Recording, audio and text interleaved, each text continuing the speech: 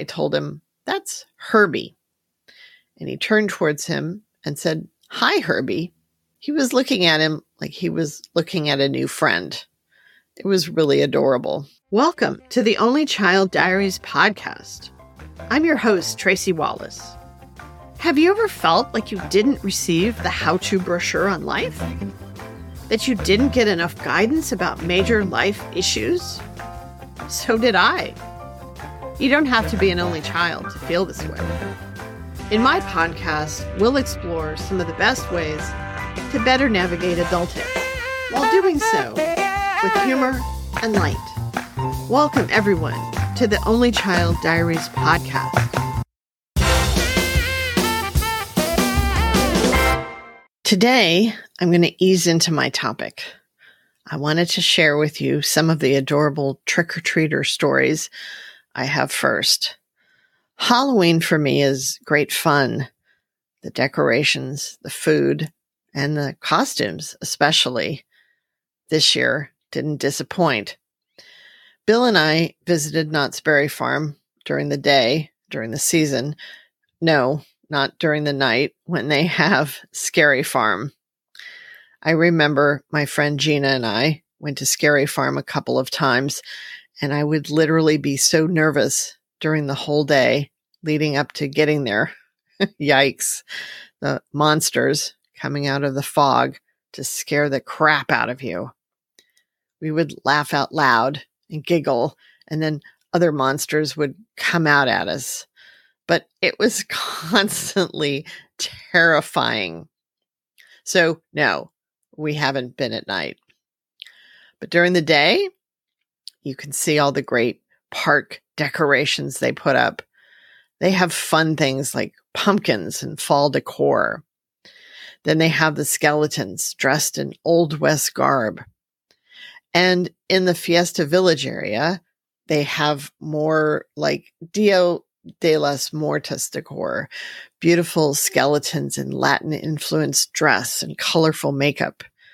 They do a great job. Oh, and they also set up trick-or-treat stations around the park for kids. So a lot of families come, and the children come dressed up in their costumes. It's a lot of fun for us to just sit and people watch, too. On Halloween, we had about 100 trick-or-treaters, which was a pretty good showing for a school night. Now, remember, we had 2 big inflatable dinosaurs out on our front yard, among other decorations, and they were holding jack-o'-lanterns like they were trick-or-treating. So one group of kids were 4 boys, and 3 of them were all wearing identical dinosaur outfits. One of the boys looked at me. He was probably about 10 or 11 and pointed it out towards the street and said, "That's my uncle." My heart melted. Then another group came, and there was a little boy who looked at the black cat sitting on a table next to the front door. He lights up from the inside, and his head turns. The little boy looks at me and asks, "What's the cat's name?" My improv skills were weak from too much candy, so I replied, "I don't know. What do you think I should name him?" And he said, "How about Blackie?" Then, as he was walking away, he looked at the giant spider right off the front porch and asked, "What's the spider's name?"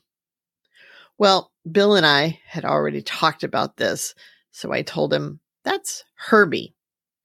And he turned towards him and said, "Hi, Herbie." He was looking at him like he was looking at a new friend. It was really adorable. I opened the door, and there was a large man holding a very little girl. She was not quite 2 years old, I'd guess. She was dressed up in a little ladybug costume, but she was looking a little hesitant, almost grumpy. I said, "What a cute costume." And she was looking at me like she wasn't quite sure what was going on. Dad told me this was her first Halloween. I dropped a candy bar into her tiny bucket, and his dad moved out of the way. I saw his wife standing behind him, holding a newborn baby dressed up too. They were all very cute. All in all, the costumes were great this year. The kids were very inventive and fun, and a lot of people complimented me on the Halloween decorations, adults and kids alike. Even a few days later, if I'm out there watering my plants, people walking by are stopping to tell me the yard looks great, and they love the decorations. I'm sad that it's time to take them down, time to turn on the sprinklers and water everything a couple of times, and then get going on the Christmas decorations soon. But I have to take things down the way I put them up, in stages. It's a lot of work. Now, if you really know me, you know that I'm not usually comfortable around kids. It's not that I don't like kids. It's just when I was growing up, I was always around adults.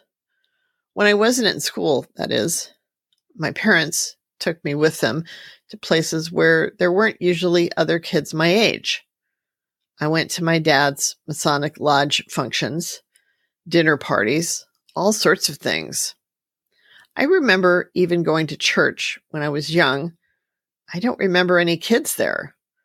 And I remember going to weddings, but always stuck by my parents. I ended up talking to adults.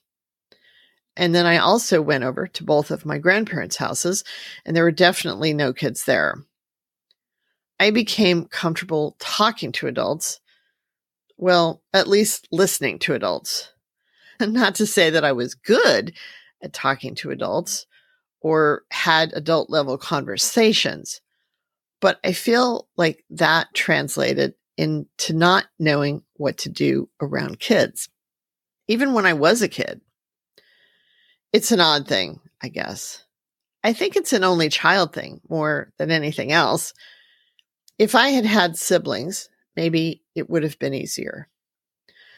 I know I've spoken to other only children about it once in a while, and they've felt the same way. But as I've gotten older, I guess I've come to understand and appreciate children more. Well, at least be more comfortable with them. Come to think of it, I did babysit some when I was a teenager. That seemed to go okay, although I think mostly the kids would take advantage of me. I don't think I would have been a good parent, too permissive, or just clueless. Well, today's a short episode. I've still got to work on repacking the garage with the Halloween stuff and reposition the Christmas decorations so they're not all the way in the back. Have you seen any Christmas decorations yet on your neighbors' homes? There's one house down the road that is a bit suspicious. They have put up some white lights that look like icicles. I think that could be categorized as Christmas or just snow, but it doesn't snow here. So I think they're pushing it a little early. It's not even Thanksgiving yet. Well, that's all I've got for today. Next week, we'll tackle another topic together. I hope you'll join me. If you like this episode, please follow the Only Child Diaries podcast on Apple Podcasts or other platforms you might listen on. And consider rating Only Child Diaries and writing a review.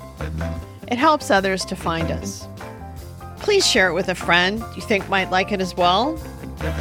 Visit my Instagram page, Only Child Diaries, or Facebook, Only Child Diaries Podcast. Thanks for listening. I'm Tracy Wallace, and these are the Only Child Diaries.